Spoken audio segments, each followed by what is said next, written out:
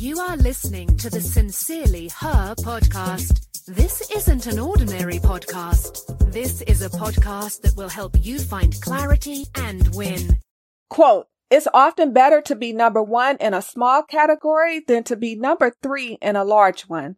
At number 3, your strategy may have to include a low price, whereas at number 1, you can charge a premium." Unquote. Quote, "Competition forces specialization.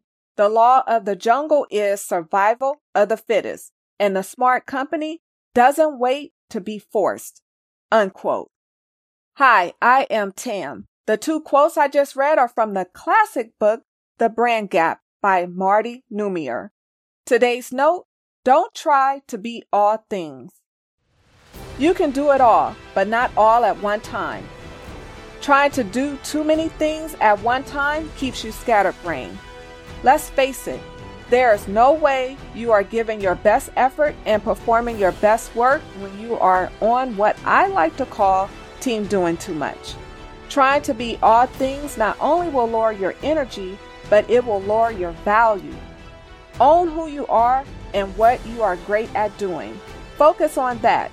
Don't try to be all things. Thanks so much for listening to the Sincerely Her podcast.